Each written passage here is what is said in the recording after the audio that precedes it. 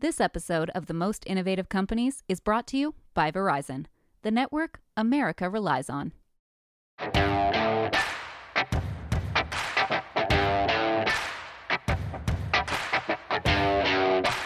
This is The Most Innovative Companies from Fast Company, where we speak to visionary founders to understand how they think, how they innovate, and what lessons they have to help you and businesses of every shape and size. I'm James Vincent, a founding partner at Founder.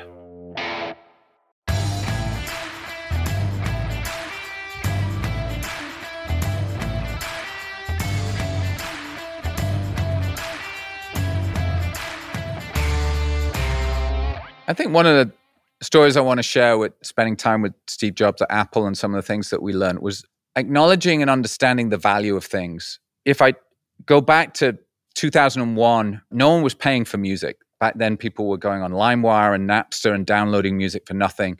And the assumption in culture was that was it. Music would never be paid for again. It was just going to be free. And few were challenging that question.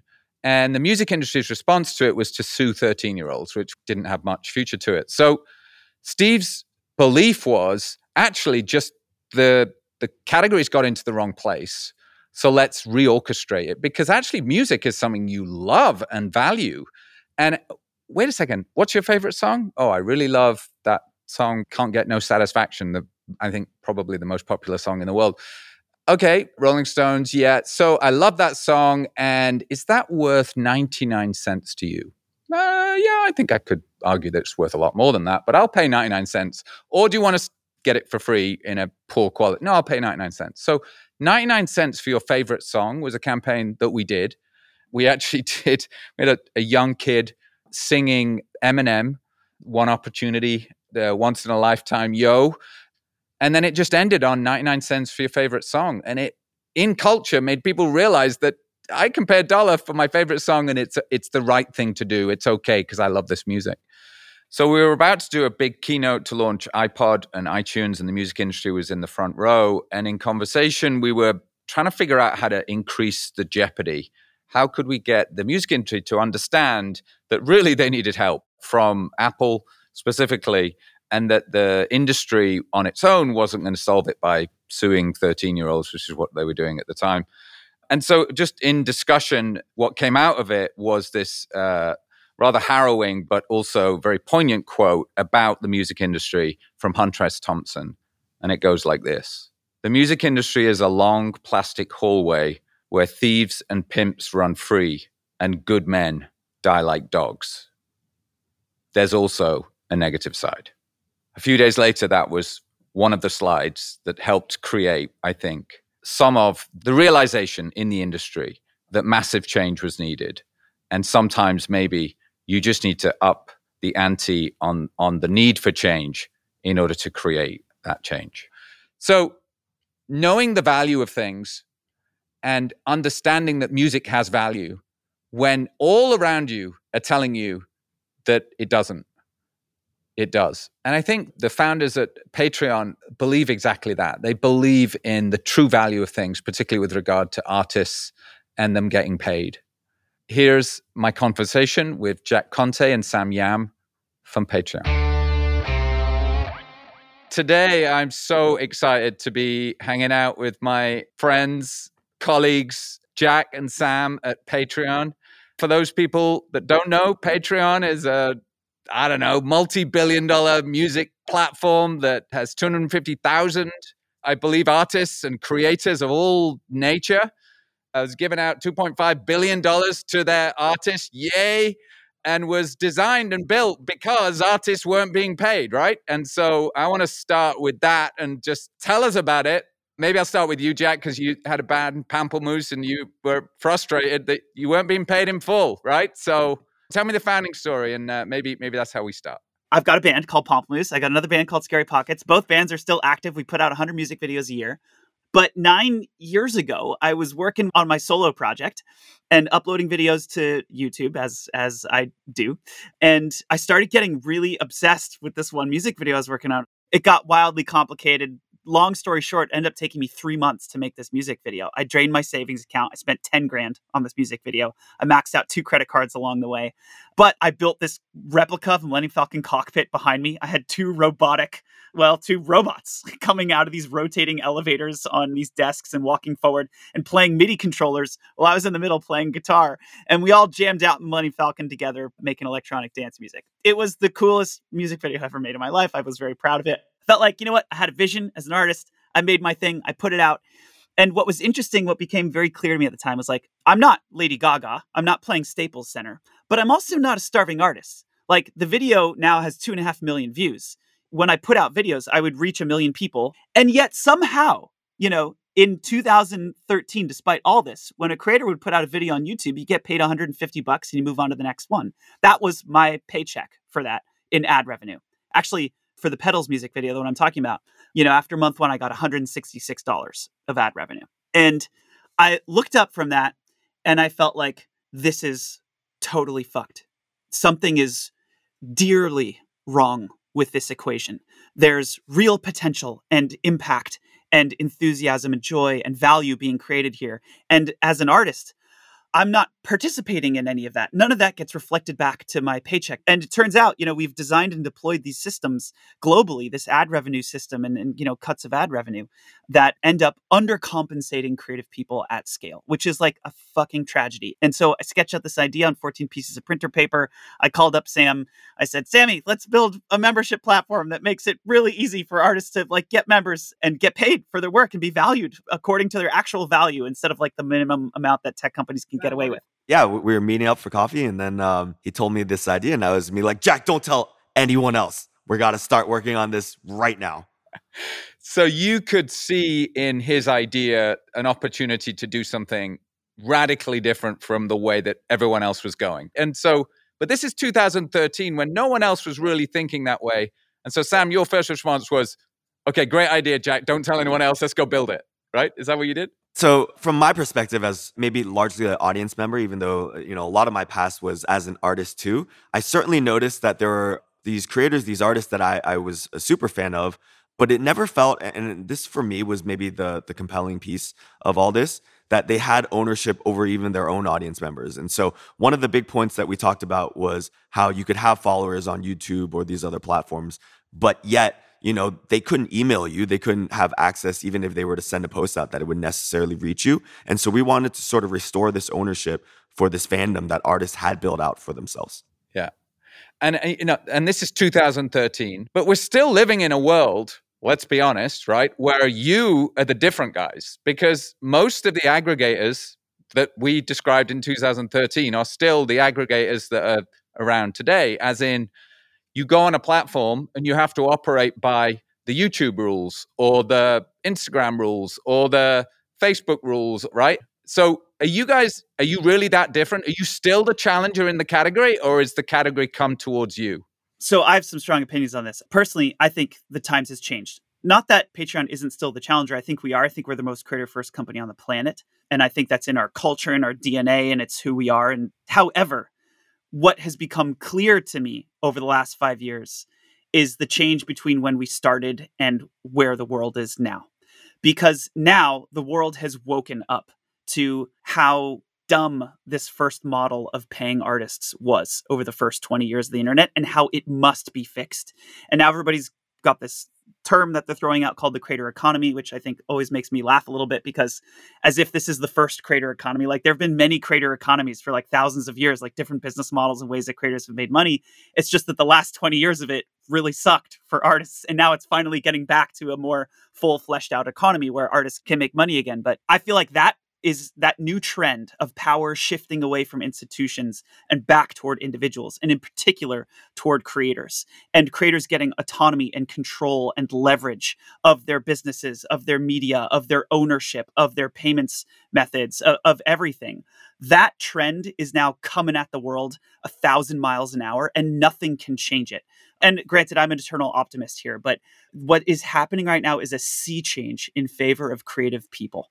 The world is about to look very, very different for creators in 10 years. For me, it's almost this point of accessibility. And especially if you start looking at platforms like TikTok, where really it democratizes and anyone can create. And so I think what's really happened when you have this sort of downward pressure of so much content and how do you get the attention to watch. So again, going back to the point of ownership, it used to be that what we wanted to grant was giving creators back access to their audience. And so YouTube would, oftentimes offer recommendations and whatnot. Now you look at TikTok, they're trying to get as much content into your eyeballs as possible. They don't even offer options for your recommendation, like on the side with YouTube where you could pick. They're just force feeding you what they believe is good. I think in a large extent, this is taking away even more control from the hands of like creators, from their ownership, and it's sort of shifting it more onto these platforms. And so we're largely dealing with that these days. Let me first explain to the Fast Company community a little bit of what's different about Patreon versus some of the other platforms. I might go on TikTok and scroll and scroll and scroll. I have 2 teenage kids. I've seen a lot of it. And then they go on all kinds of different channels and they might listen to some music here or do some money there. And very little of it ends up with the artist, right? And whereas Patreon is a place where you go and you kind of sign up to an artist. You kind of say, I am going to like this. I love these. I think Apple characterized this back in the day, even when they were almost bankrupt and Think Different came out. And there were only 1,000 people that loved Apple, but it didn't matter because they freaking loved Apple. And so for me, just as a simple kind of like, where do you sit? You sit in the, I love these guys and I love them so much. I'm going to sign up to kind of sponsoring them, looking after them, whatever. And I know you guys have a whole bunch of different ways in which artists can monetize, but it's not simply the attention economy, flip, oh, and you get 2 cents. I think that's such a great point. It is the core of it. The ad model doesn't work precisely for that reason. And by the way, I'm dumping on the ad model because I think it's not the best way to get artists paid. And yet I have to also acknowledge simultaneously, like for the first 15 years of my creator career, that was the only way I was really making money. There's all sorts of negative implications and side effects of that type of model. But there's a really bad one for artists that I think isn't talked enough about. And that bad one is, say I'm a super fan of this creator. Say I follow them on Instagram. I follow them across all the social platforms. I have the t-shirt. I went to the concert. I'm in. And not only do I love this creator and what they've done in the past, but I believe in them and I believe in what they're going to build in the future. So say I'm that level of fan of a creator. When I watch their video on YouTube, I transfer fractions of a penny to that creator. That is what my view for that creator is worth. But that's not what it's worth to me as a viewer. When they make a new video, that video is worth everything to me. It's the coolest shit I've seen in a week or a month, and I can't wait to see it. And it's actually worth maybe $30 to me or $100. Who knows? But it's not worth fractions of a penny. And the ad model, that is a really negative side effect, which essentially reduces the overall payment volume to artists, which is terrible. So how is Patreon different? So I go on Patreon, I'm like, oh, I love these 3 artists. What do I do? So if I'm a super fan, I can jump into the $50 a month membership tier, and I can become a $50 a month member, and I get access to their Discord, and I get the behind the scenes live streams, and I get the special content that they don't release anywhere else, and I get the extra interviews, and I get the extra half hour on top of the webcast. I get all the extra stuff and connection with the community and with the artists that I wouldn't get otherwise. That model is not ad revenue. It's a completely different model. Right.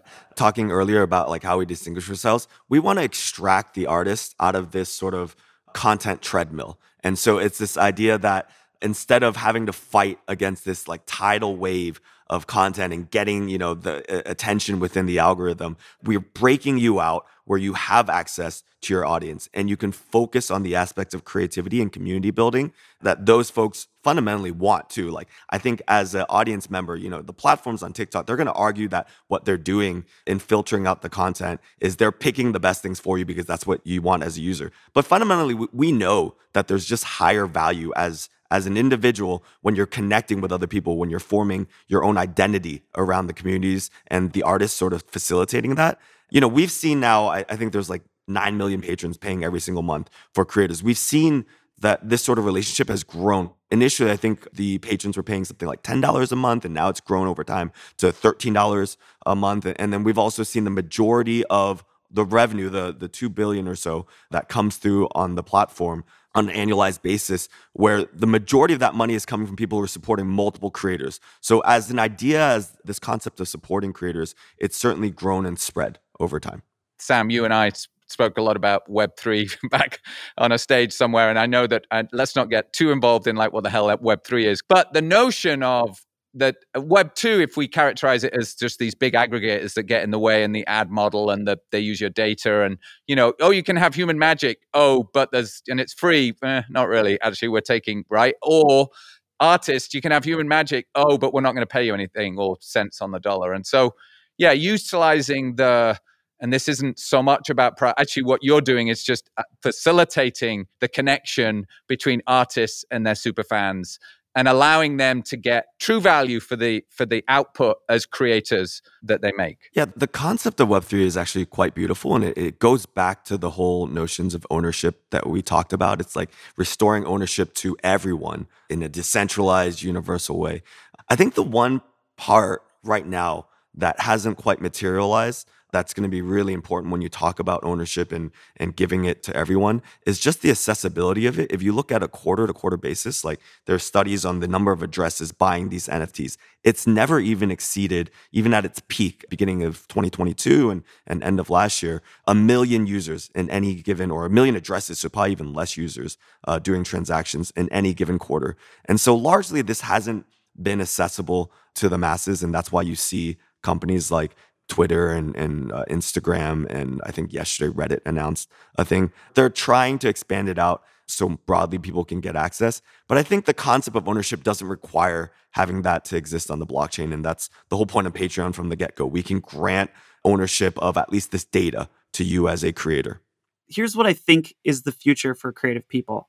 I think creators will be paid more in accordance with the value that they're generating for the world than I think what exists now, which is basically getting screwed out of the value that they're creating and none of that being reflected back, or a very small portion of that being reflected back to them. We're not even scratching the surface as a society on paying artists according to the value that they're generating. That's not happening right now. And there's so many ways that artists are generating value: rallying communities, sharing ideas, innovating, pushing society forward, holding a mirror up to society. Anyway, the point is, artists will be better compensated for the work. That's going to happen. Again, it's a trend that's moving at 1 million miles an hour. The second thing is ownership of your audience as an artist. Right now, you rent your audience from the platforms. And when the platforms make changes, you lose your audience. And that sucks. That's not creator first. And that's not fair for creative people. There's got to be a better way that creators can cultivate strong, deep, meaningful relationships with their fans and not be subject to the whims of an organization that pulls the rug out from under them and basically stops them from being able to connect with and communicate with their fans.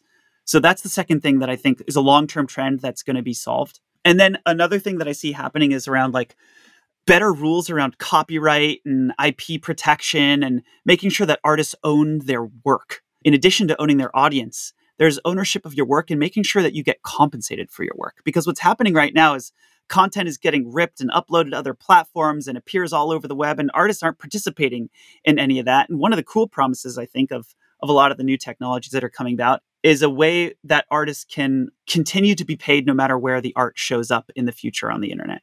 And I think that's probably a trend, regardless of the technology, that we're going to see more of over the next decade, is wherever an artist's work is, they will participate in the value that's being generated by that work. And it will likely be transportable across platforms and uploadable into different places and that sort of thing. So NFTs, Jack, do you see that being a part? The answer was very interesting, but I love your point of view on NFTs. Yeah, I think everybody wants to is Patreon building NFTs? And no, it's not on our roadmap right now. We're not building it right now.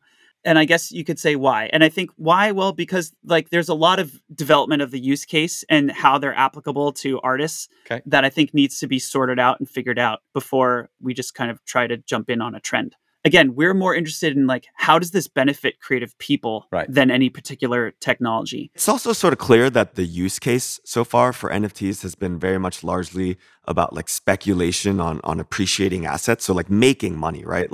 Even with this whole current market condition, I think there's some stats showing that the NFT sales have declined over 70% already in terms of people purchasing as well as the value of these things. And so, like, again, if our purpose is to provide like sustainable, predictable, reliable income for creators, this sort of volatility isn't necessarily meaningful at this moment.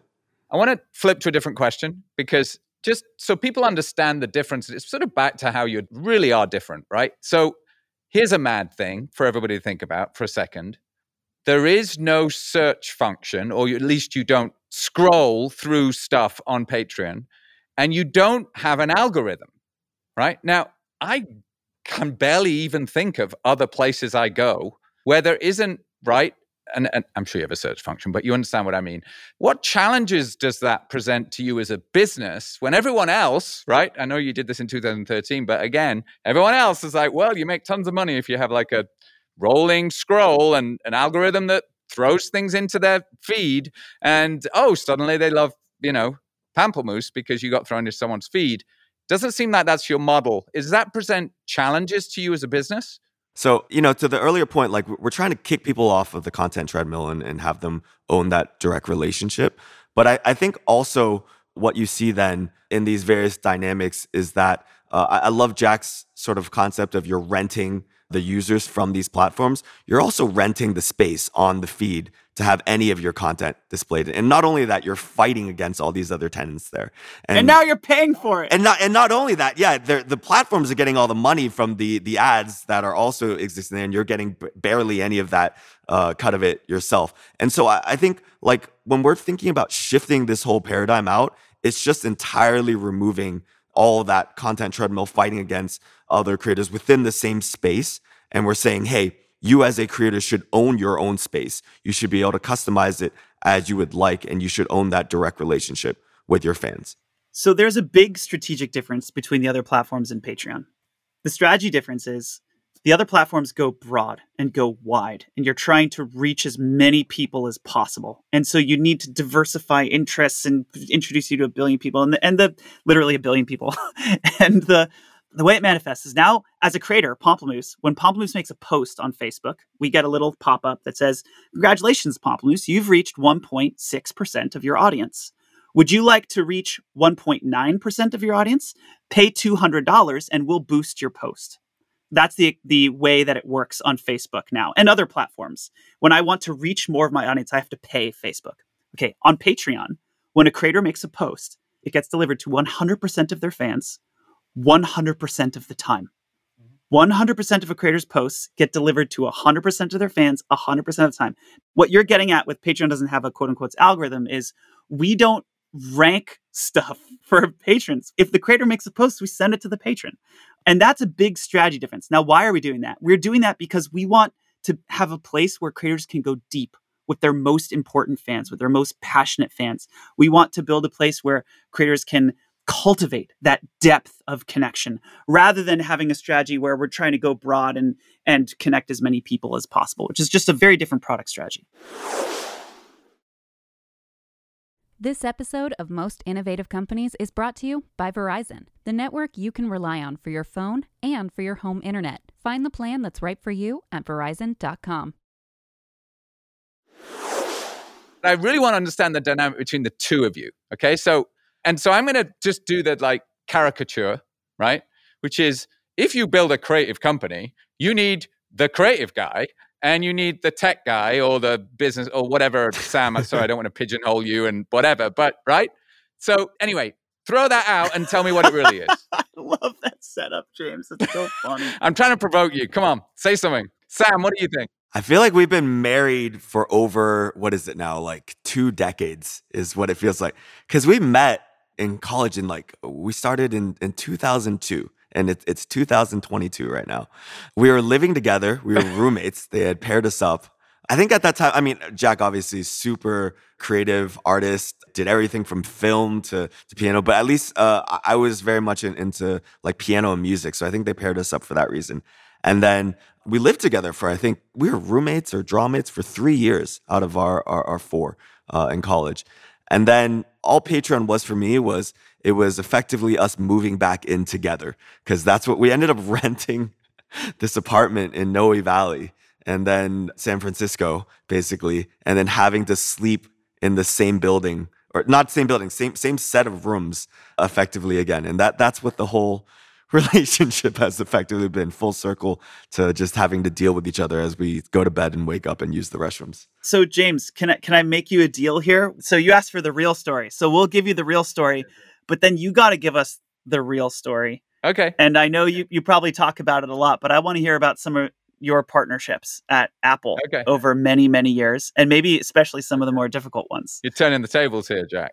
Yeah, but that's where the goods is, right? So let's. But you got to answer the question first, and then maybe we'll do that. All right, I'll do it first. I just wanted the handshake to make sure that it was a deal. Okay, no, I'm up for it. Let's go. Okay, so Sam and I have been married. It's really felt like that. And as he mentioned, we were in a 2-bedroom apartment for the first couple of years of the business. I'm relieved to hear it's a 2-bedroom apartment at least. But. It was 2-bedroom. People came over to the office to work. It was wild. The other thing is that Sam and I have only talked about this, I think, maybe once before, but it was not without conflict. Like, it was for the first couple of years, getting to know each other and work together was very, very difficult. We went to co-founder therapy together. Like, we got really deep into it. I'm serious. There's co-founder therapy, and we did co-founder therapy? That wasn't a joke? No, I'm serious. It's like a thing that you can do. Okay. And full-blown marriage. What I think very proud of is I feel like we came out the other side.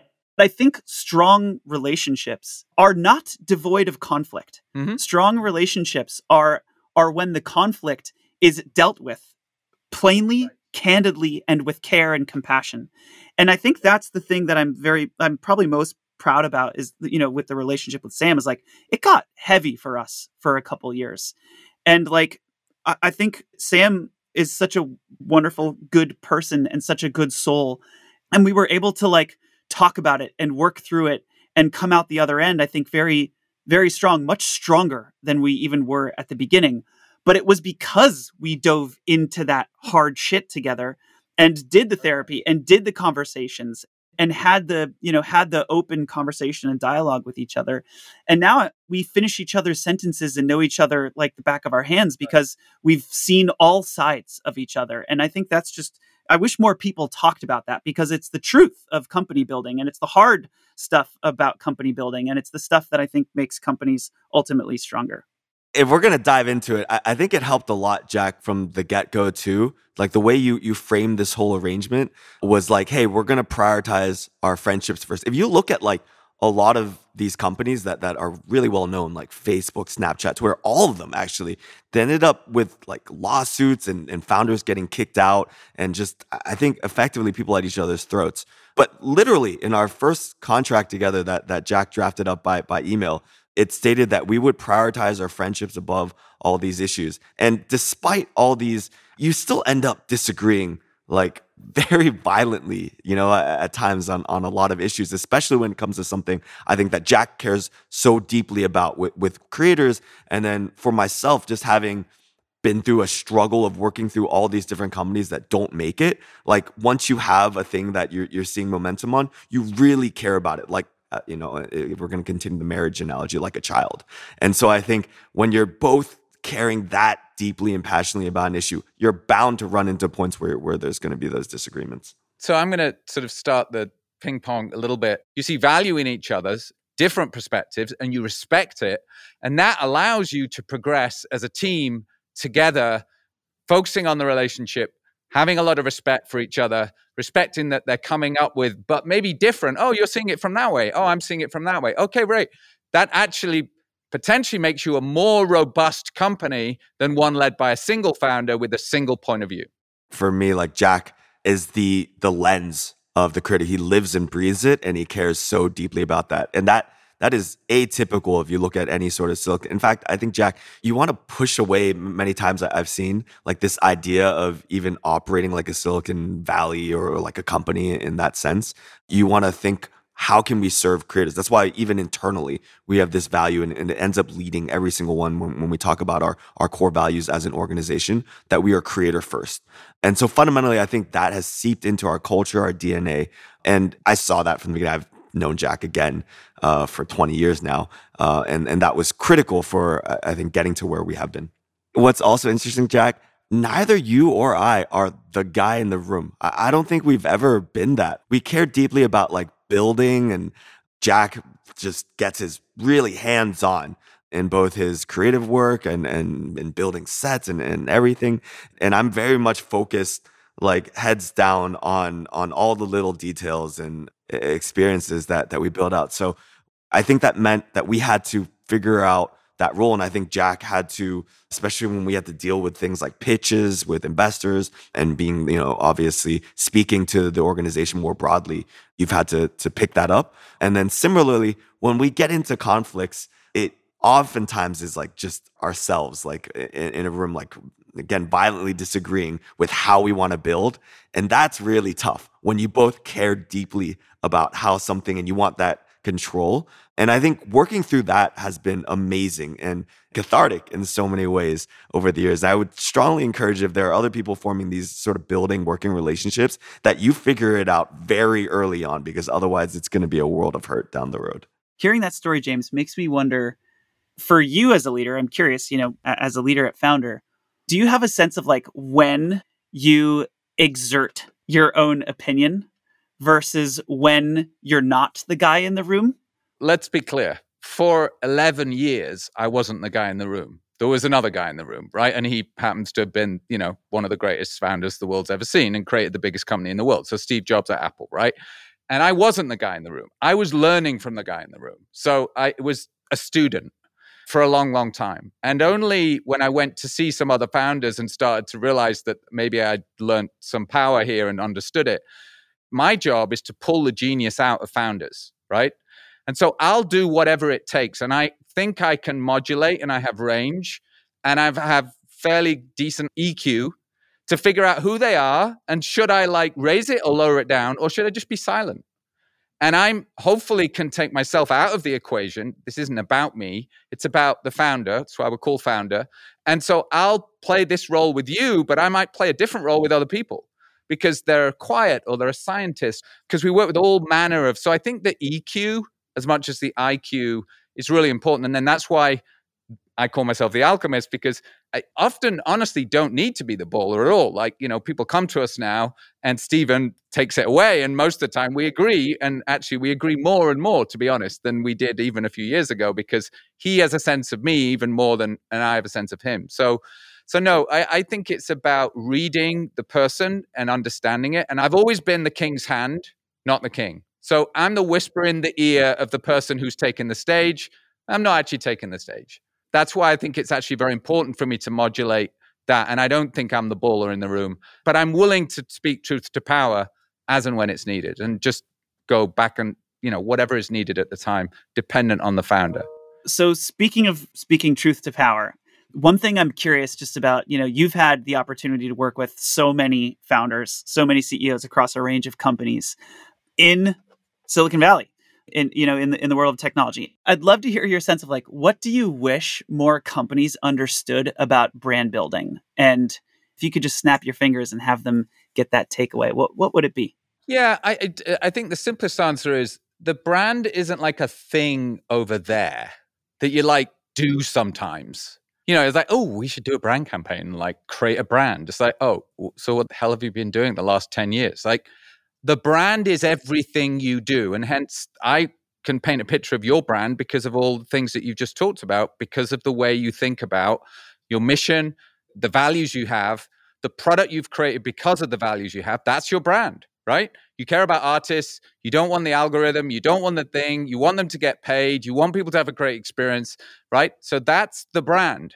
And so I just think the challenge is when people think they don't understand marketing and brand, then they go, oh shit, we need one. No, I mean, if there's lessons from Steve, it's the brand is absolutely everything you do.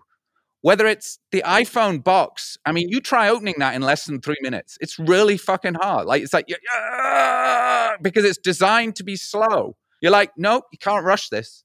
This phone is deserving of your 3 minutes as you try to pull the top off, right? The box is like vacuum sealed and right. Or the store, the way they're trained, the way they talk to you, the way, right? How every keynote is designed, how every product is thought about, how they won't put things out into the world unless they're exactly right.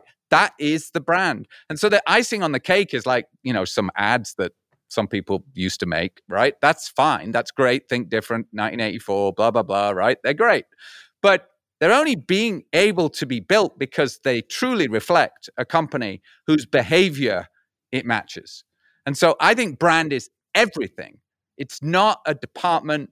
If the CEO could just care about that shit and understand that what you do matters, because that is the brand. Your intention and your vision and your values and all the things you guys represent, that is a brand. And I wish CEOs were a little less accountants and a little more behavioral thinkers about the fact that building a brand is done every single day in every decision you make. And with that, I'm going to thank both of you for joining me. I appreciate you throwing it back at me and asking me the tough questions, even ones that made me squeal a little bit, but it's been terrific. And thank you so much, guys. It's been one of my favorites. So we had a lot of fun. We could have gone on for hours, I think, right? I think so. Thanks for having us, James. Thank you, James. You know, Jack and Sam, I think, are pretty special founders on a number of levels. I mean, it's a passion business that's turned into a massive business. It's, as I've said before, innovation for the human condition. It's positive to the world. It's helping creators get paid.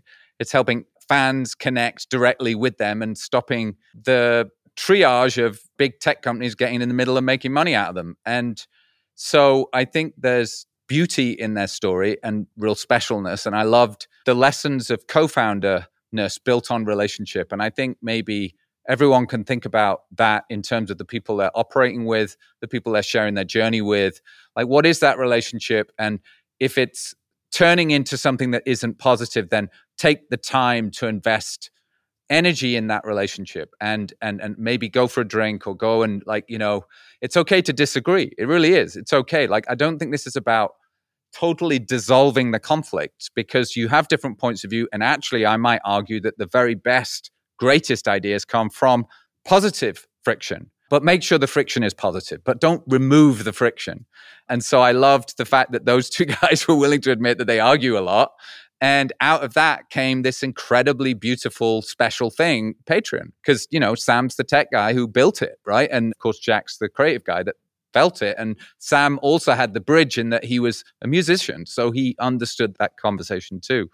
I think focus on your relationships around you, because I think making them positive, respectful, but not devoid of friction. Make it positive friction. I think another thing, a wonderful thing that is reflected in Patreon and Jack and Sam is that they go very deep. And I think I might argue that the future of technology is multi-niche, not mass. And I actually like to think that the future of technology is multi-niche, not mass. And I think the worst thing that happens in John Maeder at RISD once called it computational design. And what that means is we're designing for massness. We're basically so there's billions of people and you're all going to pretend that there's a personalized nature to the thing that the experience you're having, but you're really having the same experience that everyone else is having, versus designing for different and designing for small groups to have interrelationships. But that doesn't mean the company has to be small. In going deep, what they actually are is a bunch of niches that actually, when you add them all up together, they're a huge company. And I actually think that's the opportunity of the next generation of technology, is to create multi-niche companies. They're not mass. They're not everybody's the same, so let's all wear the same t-shirt. It's you go there and everyone has their own distinct relationship directly. But you can build massive companies with that. And you might argue that the dispersed nature of Web3 is our future. And we talked about it a little too. And so being multi-niche and thinking about wherever we go, whether it's NFTs or Web3 or whatever the hell that is, it feels like it's the future. And that's why Patreon's so well positioned.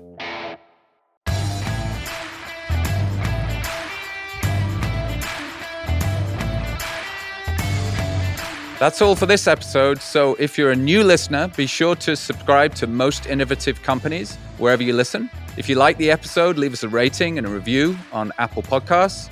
We want to hear from you. Let us know what you'd like to hear about in the future. Maybe email us at podcasts@fastcompany.com or tweet us and the hashtag Most Innovative Companies. Most Innovative Companies is a production of Fast Company in partnership with founder FNDR. We couldn't afford the vowels. The producer is Joshua Christensen. Sound design and editing is Nicholas Torres. Writing is Matthias Sanchez. Alex Webster and Nikki Checkley have put everything together. This podcast was done in collaboration with my partners, Stephen Butler, Rebecca Jeffries, and Nick Barham, partners at Founder, and the whole team there.